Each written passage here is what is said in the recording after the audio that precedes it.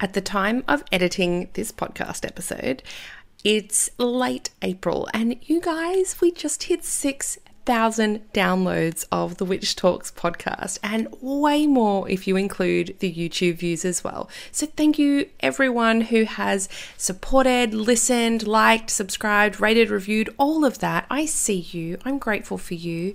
And yes, that one person in Saudi Arabia, I see you too, and I'm so grateful for every single person who has listened and agreed to have me in your little ear holes. Thank you so much, and I am sending all my love out to all of you. Welcome to Witch Talks, a series for spiritual seekers, witches, and enlightened souls. I'm Hannah the Suburban Witch, an intuitive tarot reader, astrologer, and eclectic witch, and I hope you're ready to get up close and personal with your favourite witches. In this episode, I'm chatting with Melissa Sues, also known as the Flood Witch. Melissa is a psychic medium, bruja, and writer. She identifies as Criollo Latin and an astral hedge witch. Melissa is a keen advocate for marginalized voices in witchcraft, and I'm so looking forward to sharing Melissa's work and wisdom with you today. So let's get into it. She is joining us via Zoom all the way from Maine in the USA. Hey, Melissa, welcome to the show. Hi, thank you. I'm glad to be here. Oh, so great to have you here. Now, my first question for you today is, where did you get the name Flood Witch? Okay, so that's a good question. I used to live in Florida in Florida is very marshy and swampy, and we had a lot of hurricanes. And if you look at like Caribbean thoughts on hurricanes, it was all very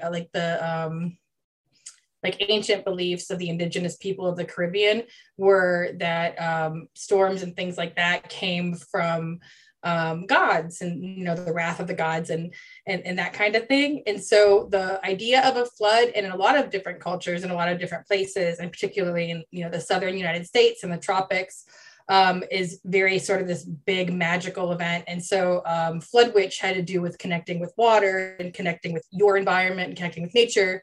And that's changed a lot since I've been in Maine, but I'm going to keep that name as that kind of overarching vibe of connecting with where you are and kind of finding that place. Mm-hmm.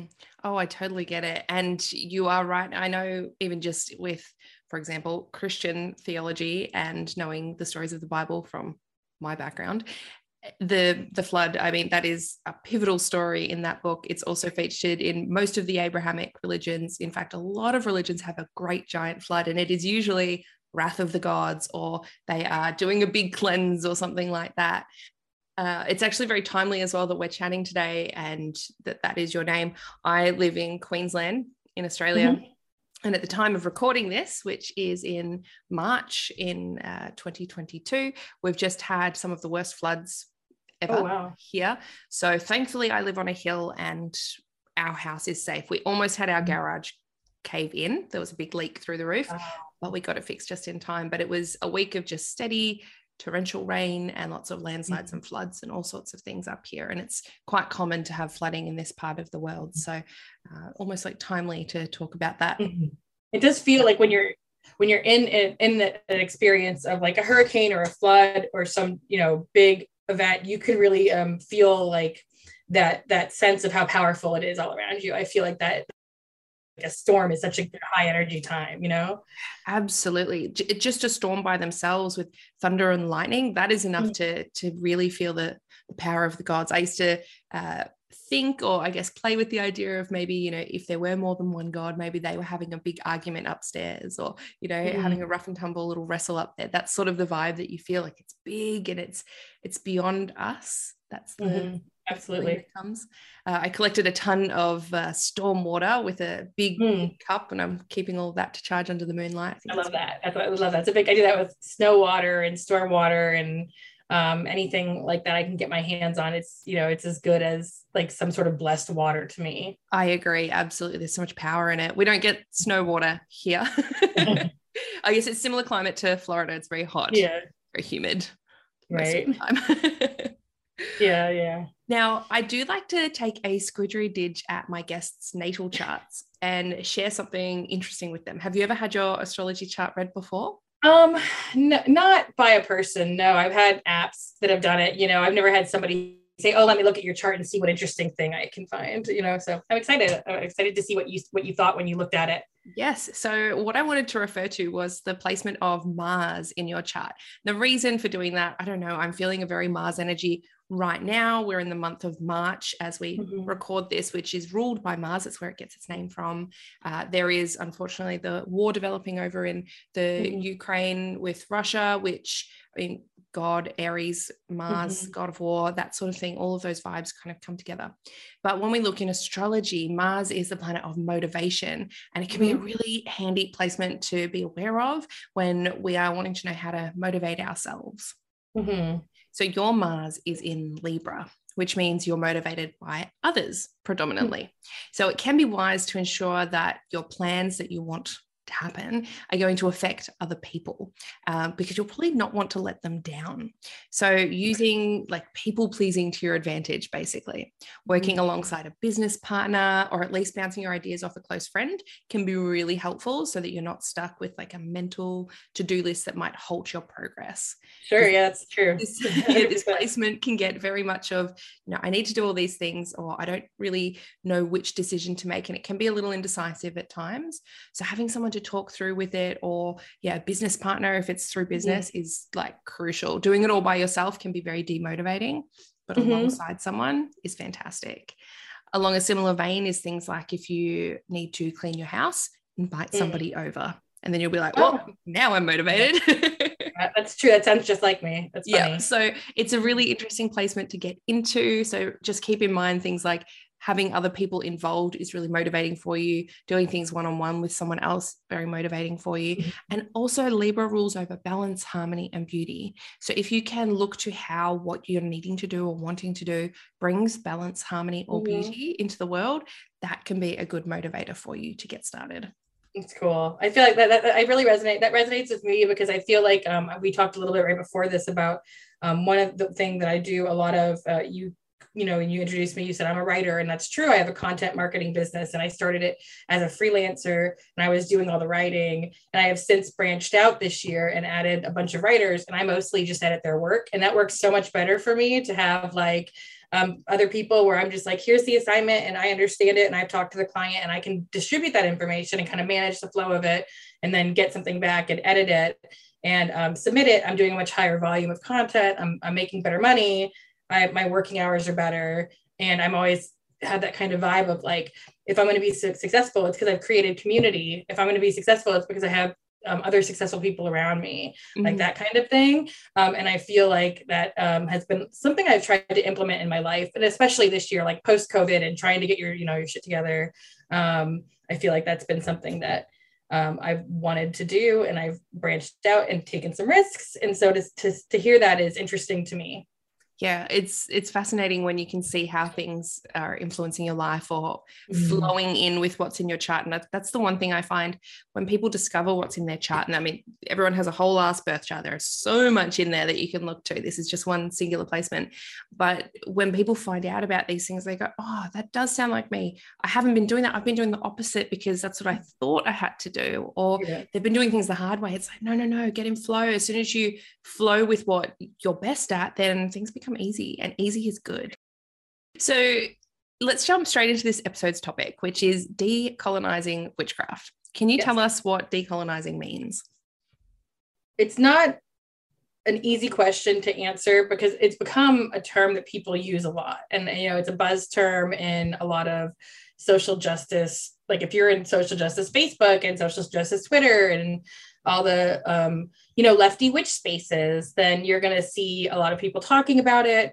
Not everybody has the same understanding of it. That's okay. I mean, that words have a lot of, heavy words have a lot of different parts to them. And some people may understand more than others, but you're probably going to see it presented in a lot of different ways, some of which are more accurate than others. So it just kind of become a word people say. And when something becomes a word people say, I feel like it does lose some of the meaning and the value and the thing that's important about it. So what I think is important about decolonizing your craft is to be on a path of education about marginalized people and what their practice means to them, their histories and their backgrounds, their degree of marginalization, and understand where especially if you're in a position of, supremacy in society, to understand where what you're doing may overlap with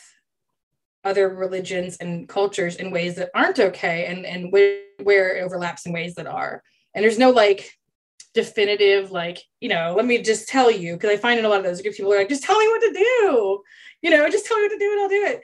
And you can't just be like, here, just do this and you'll be okay. You have to be able to like be like, look, you just have to do a lot of research and learning and find out where those things line up with your own moral compass and what your practice looks like, and to pull out as much as possible. You're never going to be able to find every bit of whatever's been put in there, but to pull out the things that you think are really important to other people, it's a job that everybody has to do, and so no one can tell you how to do it or do it for you, which is why it's a hard answer.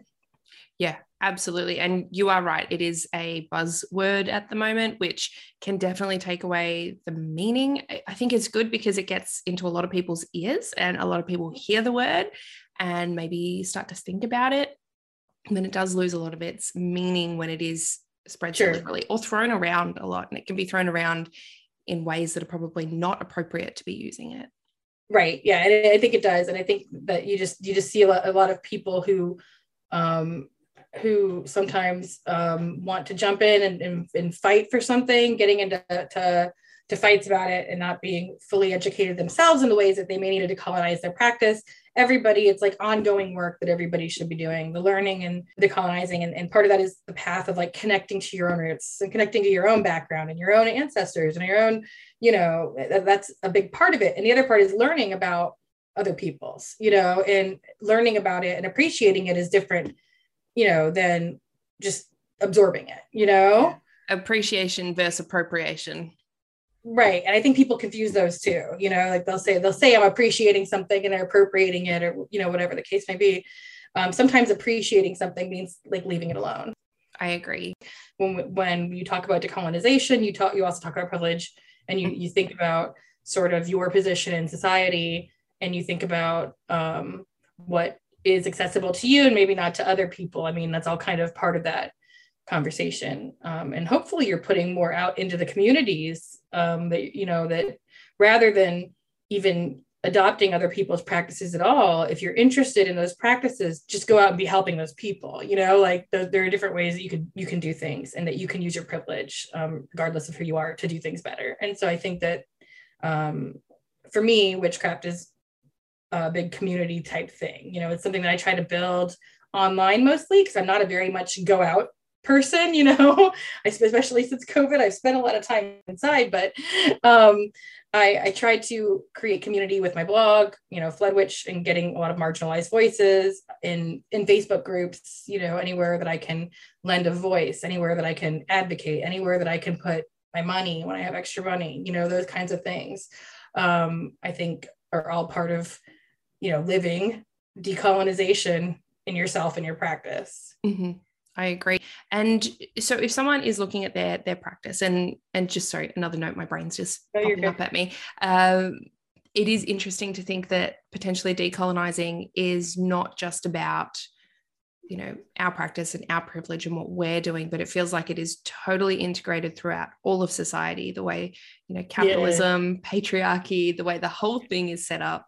There's racism, there's violence, there is stereotypes, everything that just intermingles together.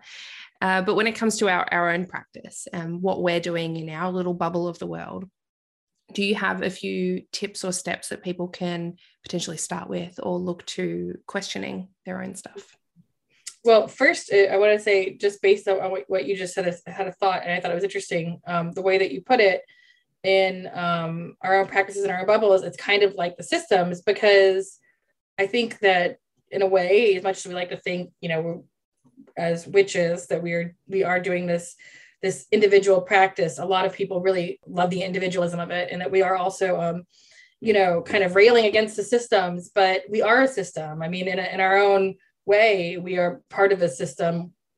You could call it maybe a religious system. I know witchcraft isn't a religion; it's a set of practices, or maybe a spiritual system or something. But there's a system at play that your brain subscribes to when you decide to do this. And then within that, there's a lot of structural racism. So I think that it's important to be able to identify it. In terms of how you identify it, what people can do, they can find authors of color. They can read books like Brujas by Lorraine Montiagat. They can make sure they're taking in responsible literature and not old, outdated things. They can look to their own history and heritage in genealogy, find ancestors, and connect with them in whatever way you do that. I do that through meditation, and some people want to do that through altar offerings or through, spoken word or whatever. But finding your ancestors and connecting with them, I think, is important. And learning about other cultures and other practices, just taking in as much knowledge as you can, finding out where the things that you do come from, learning about other cultures that are around you and your community.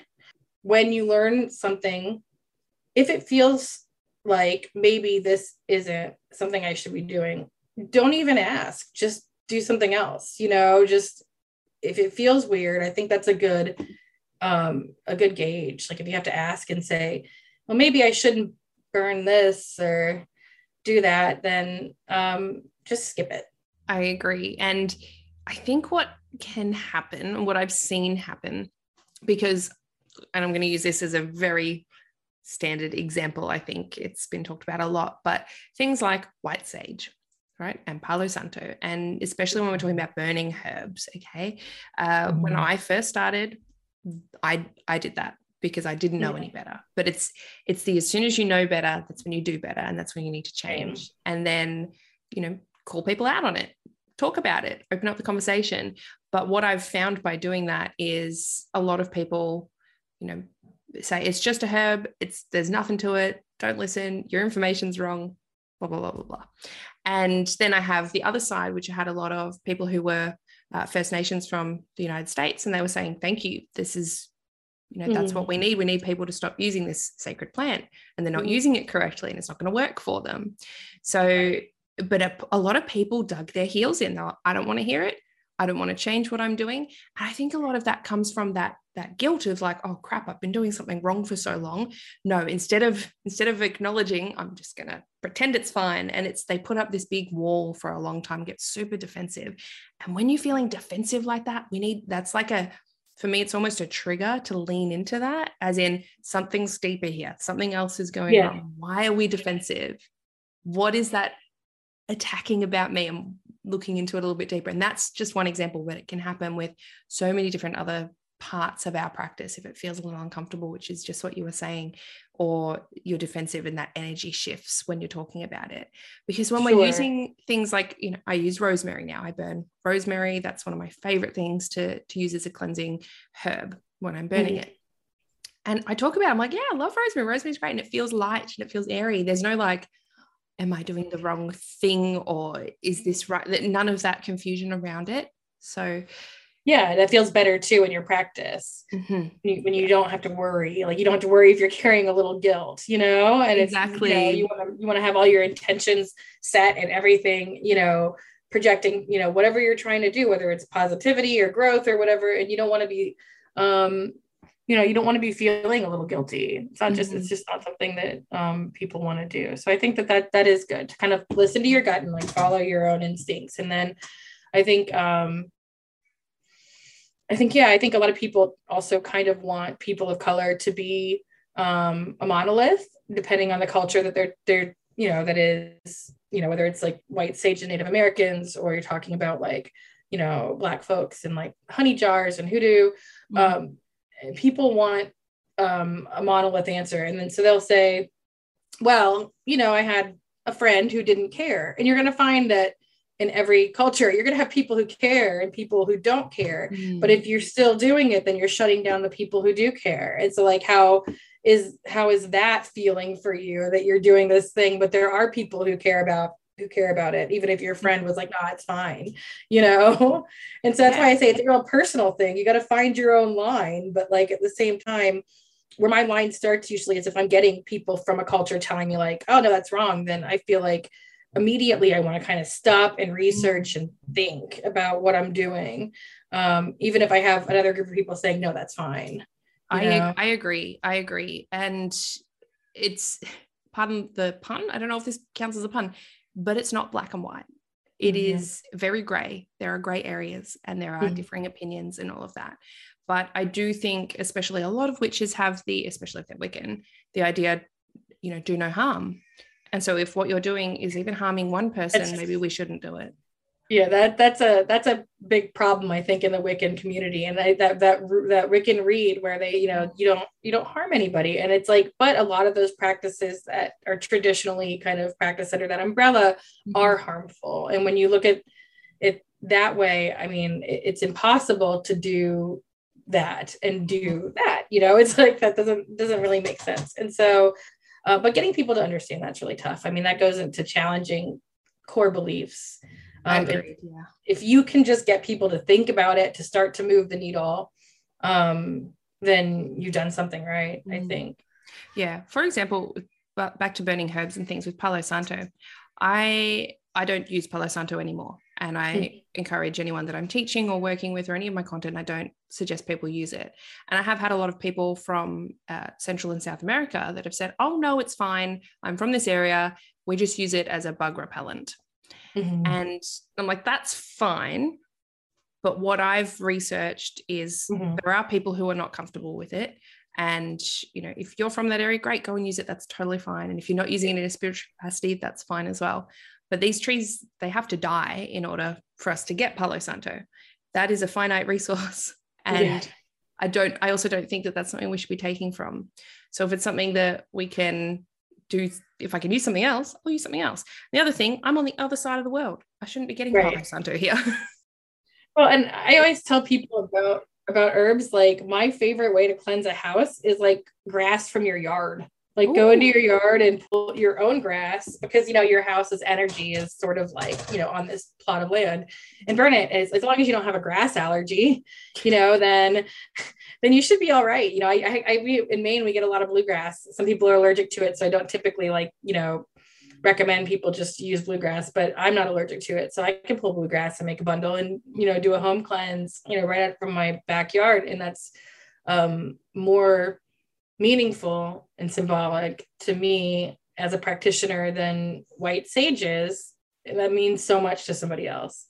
I do hope in the future that less stores bring it in, and it feels trivial now. It just feels, I don't know, it doesn't feel right or high vibe because of the way it's treated and all of that. It's just seen as commercial.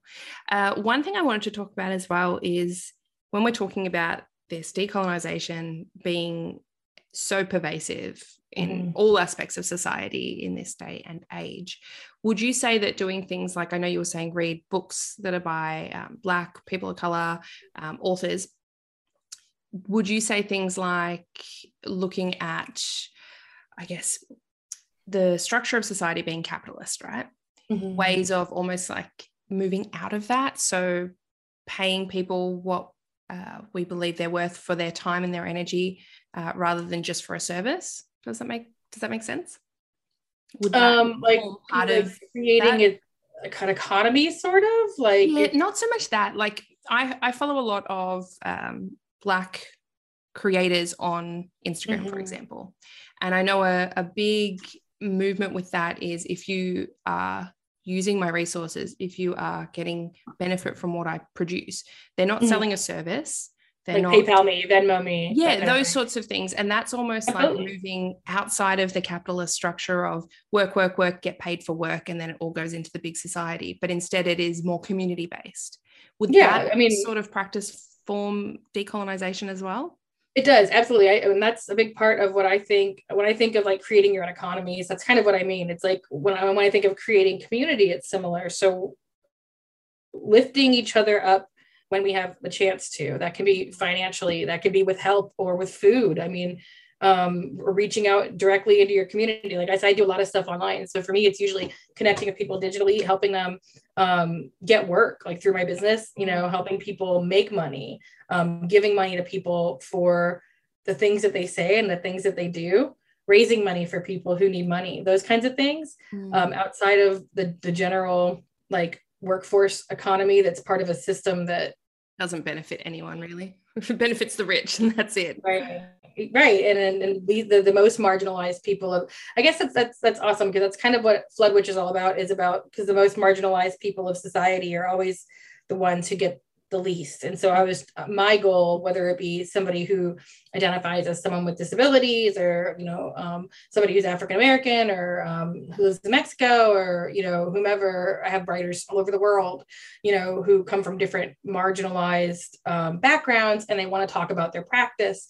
And it's sort of that same idea. I guess I don't want to get too off track of creating platform for one another, creating exposure, and then also, yes, giving money. I pay my writers so that they can put their voice out there, and then they get money, and and that is creating an economy that supports itself outside of this big one. So I think yes, giving money to creators is great, buying things from creators is great, helping creators get what they need in life, get jobs, get where they need to go is great. And doing all of that to like lift up other people and being conscientious where you put your money is a big part of it. It is. It's part of the witchy decolonization, because there's so many stores you could buy from, and there's so many people you can give money to in this practice area. I don't want to call it, because I don't want to call it a spirituality thing or a religious thing, but in this area, there's a lot of people that you can choose to throw money at. And so choosing people of color to read about their lives, to pay them, to respect them as creators, and to elevate them when they need it. Yeah, I agree. And for me, part of my own decolonization practice has been to really look at who I'm listening to and who I'm tuning into and where my attention is. And so I go through, my followers, my following, who I follow on social media.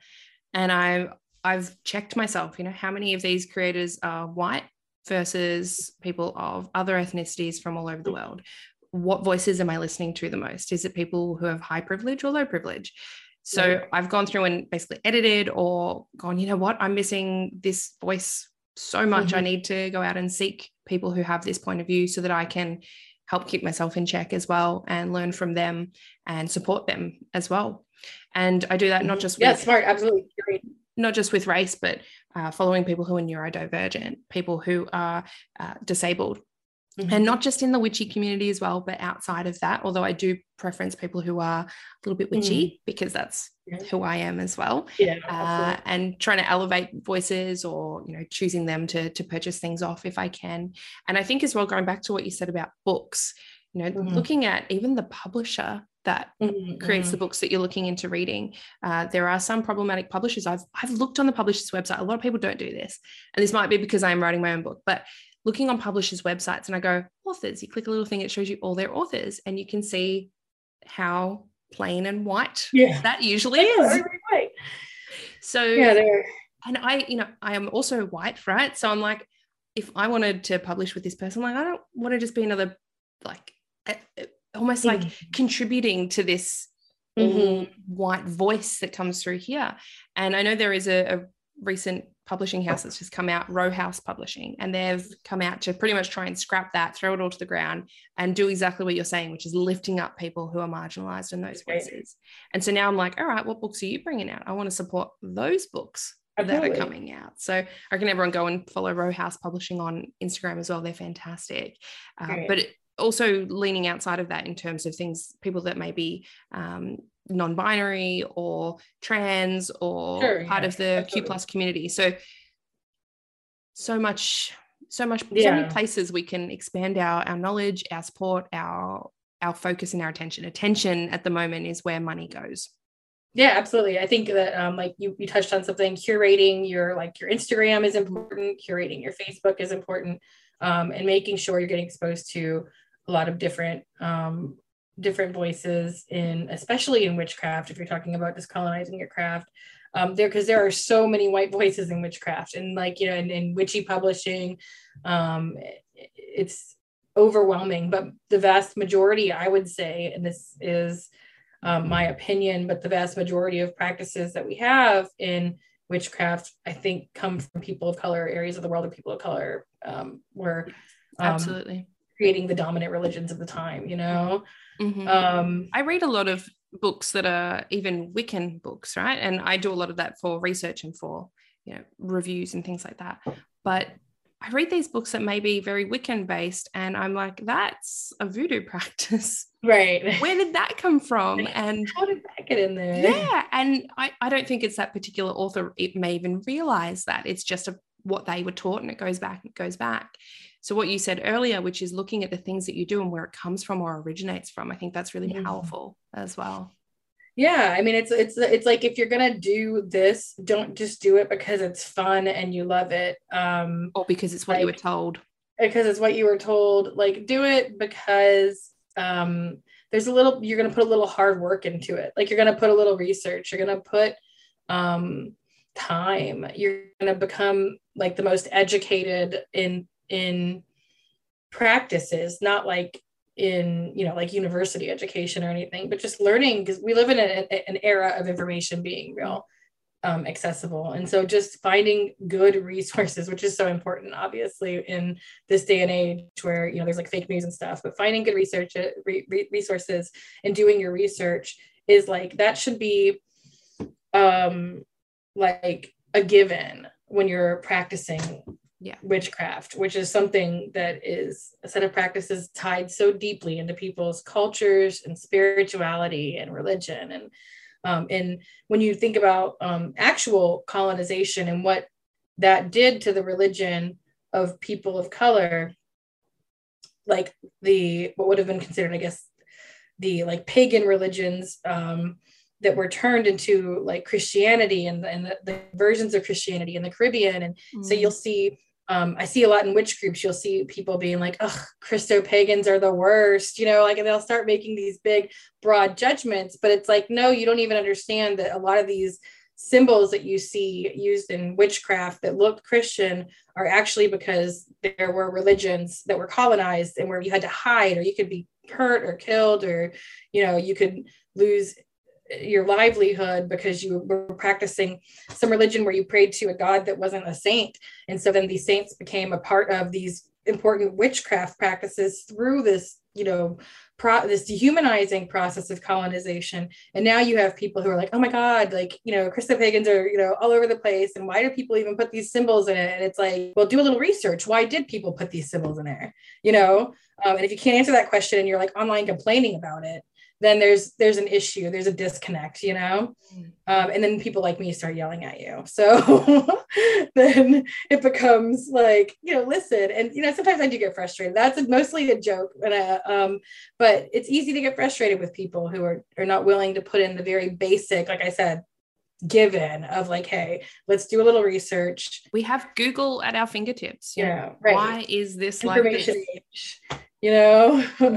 I do put saints in my practice, and I'm not Christian, and I'm not a Christo-pagan, and my family's Catholic, and I'm not a Catholic. You know, it's a symbolism that is meaningful for a lot of reasons. And a lot of folk magic practitioners will use saints as well. It's very, very common, especially throughout the southern states.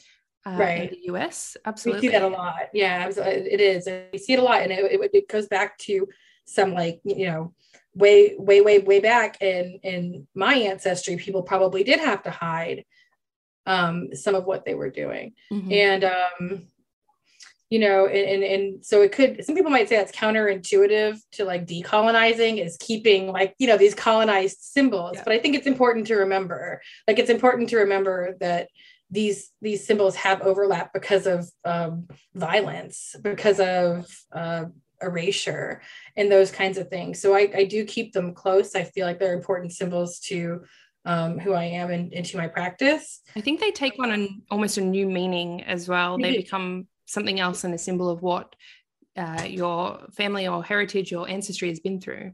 Right, absolutely. And I think especially with Latin people, I'm in a lot of groups where we kind of try to share practices, which is such a wonderful, like, community thing to do. When you have, you know, people who come from all over the world who have similar backgrounds, and they try to share practices. But a lot of people in like Latin America and the Caribbean who are Americans, I guess, and people from all over the world who have roots in like Latin America and the Caribbean, tend to use rosaries and stuff, I think, a lot in their practice. And that can, in a lot of the more like broad pagan circles, that can get you some side eyes, but it's, it really is a cultural thing. And so I think just trying to understand where people are coming from, and to understand that, like, if you're a white person, you're feeling oppressed by Christianity, think of how the Latin witch next to you feels, how the Black witch feels, the Native American witch, or your Native Indigenous Australian witch might feel about Christianity and their practice, and why those symbols are powerful and why those symbols are painful, before you just go kind of like, getting upset about it. And so I think that we just need to open our minds as a community a little bit more to what the needs of individual groups are, and how our histories are intertwined in ways that are great, and that are painful, and and be more respectful. Yeah, I think respect should be a core belief or a core underpinning to everyone's spiritual practice. I think that Absolutely. Would make everything 100%. A lot better if we could all just be respectful of others and different 100%. Opinions and experiences. Now, if you could snap your fingers and change one thing about the way everyone practices their witchcraft, what would that be? I don't know. I looked at that question. I feel like in some aspects, I don't really want to change anything about other people's practices. I just want people to like think critically about their own practice. I guess is that the thing I could change? Maybe is that people choose to be a little more self-critical and think critically about their practice without the defensiveness that you mentioned before, and without like, if you could real quickly just get past all that defensiveness and look at the reality behind what you're doing more critically. Because I think whether we're talking about witchcraft or we're talking about something like pop culture or something else, that being critical of what we consume and what we do is like such an important part. And we talked about fake news before. It's like, you have to be critical of things. You have to learn critical thinking. You have to be able to navigate this information era world. You have to be able to think critically. And that should apply to every aspect of your life. Witchcraft is no different. And I think if people were more willing to open up to critical thinking and to being self-critical, without all that baggage that comes along with it, especially when you get something that's so personal, like your own personal practice, that it would be a lot easier to have these conversations like the one we're having right now. I agree. Yeah, I think critical thinking and discernment are two things that should be everyone's word of the year. Everyone needs to bring more of that in. Discernment when we're reading information, and especially reading books, and the critical thinking aspect comes in at, well, where did this person get their knowledge from?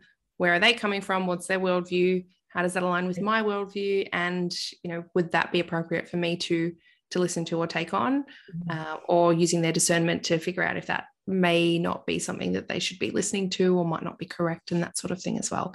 And you were mentioning books earlier as well, that the older they are, often the more problematic they are. And I do have a lot of people that recommend things like, oh, should we burn those books, or should we, put out a book blacklist, right? Like cancel culture of books, especially of like those early 1900s occult authors, because they can be very, very problematic. There is, and we haven't even touched on as well, the anti-Semitic views that pervade a lot of occult literature as well. That is another area of discussion. And that is very prominent in those books.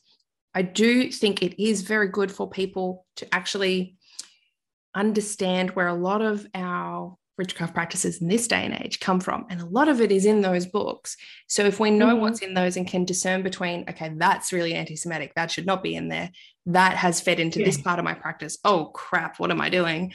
You can start to see those links. But if we burn those books completely and don't read them, sure, yeah, absolutely, we're not going to see those links. So it can I was gonna say, I never am on the side of burning books. Like, I feel like that is like burning information, and like censorship, I don't necessarily believe in, but I see like when people can't think critically, you're like, okay, I see why people are like, yeah, let's just censor them, but like, because people just sort like, of take on everything as it's in a book, it must be true. Whereas a lot of things in books are personal gnosis, or right, they're not based on, like, or they're based on the views of the time, or and that's the same thing with the Bible. When people are reading the Bible and they're like, it's literal, it is exactly this, and I have to believe every word. It's like, you don't understand the anthropological history of the time and how those sayings were used and what the people were going through.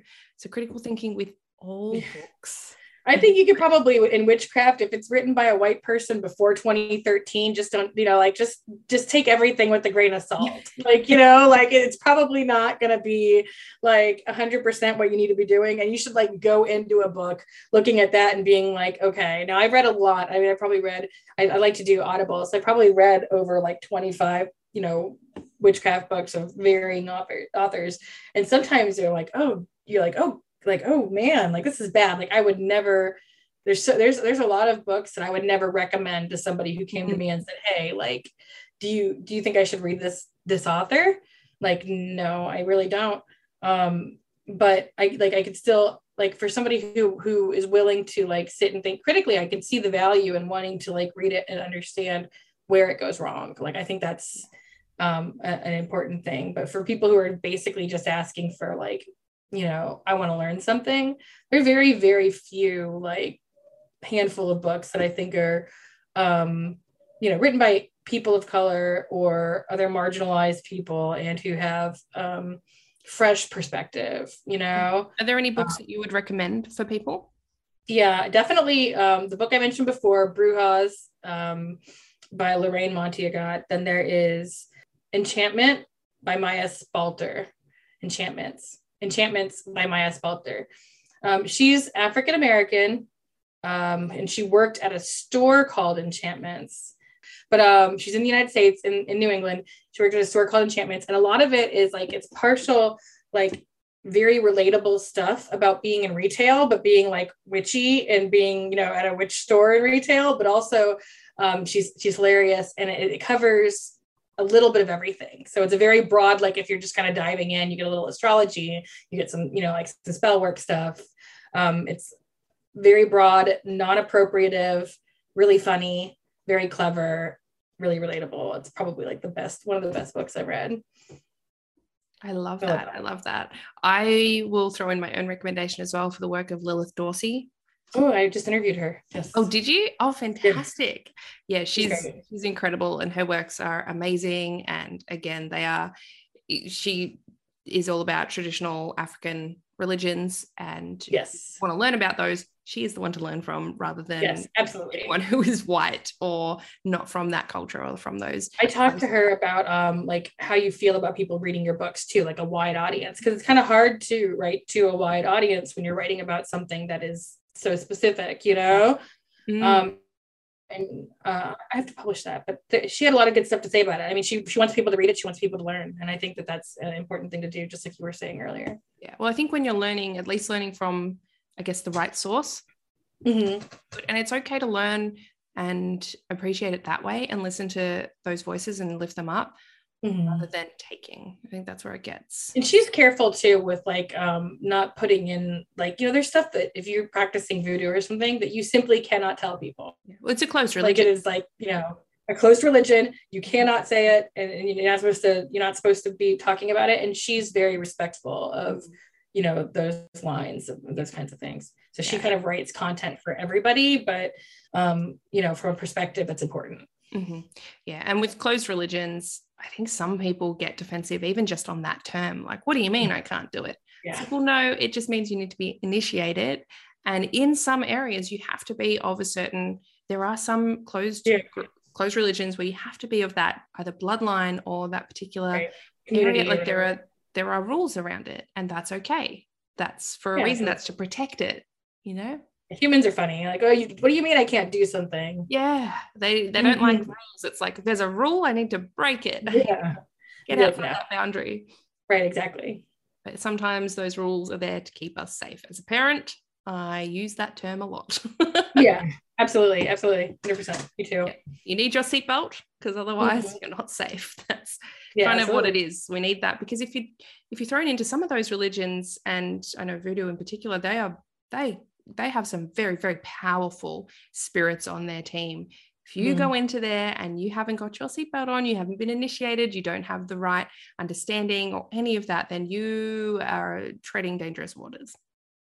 Absolutely. And like you said before, it comes down to respect. And if you respect something, you want to do it the right way. And you can't claim to respect something and then not respect its origin story, or like, the things that you're supposed to do in order to have access to it. Those two things don't mesh. The idea of like, I respect this so much that I'm going to do it anyway, even though it's closed, like that doesn't really make sense. So there's a right way to get initiated. And, if you are taking the right steps and doing the right things, whether that be being of a certain community or something that requires you just to learn from somebody, then you can say you're doing something respectfully. But until then, it's just a word that you're using so that you can do whatever you want. Yeah.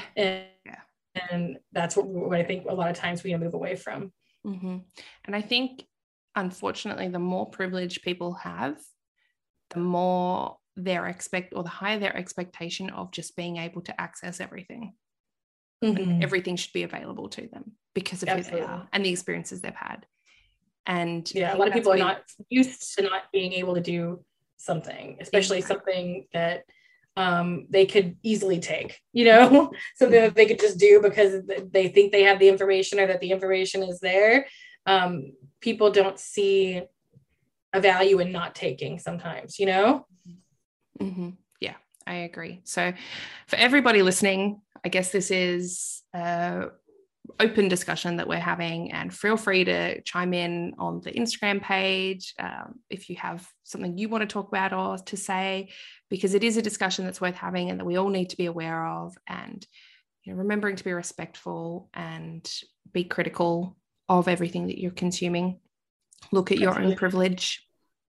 Yep. Check yourself first before you start, looking at what other people are doing. You should be looking at what you're doing. And especially, that goes for everybody. But if you are one of those people that's out there like throwing punches at people and being like, you need to do this or you need to back off that, especially if you're a white person and you're doing those things, then you should also make sure you're looking at like your own practice and everything that you're doing. Too many people are wanting to get out into the fight without, putting in the effort to kind of check themselves in the process, and it doesn't help. It doesn't do any good. It kind of hurts. That's where the buzzword comes in. It kind of hurts the cause. It becomes somebody else's fight for something else.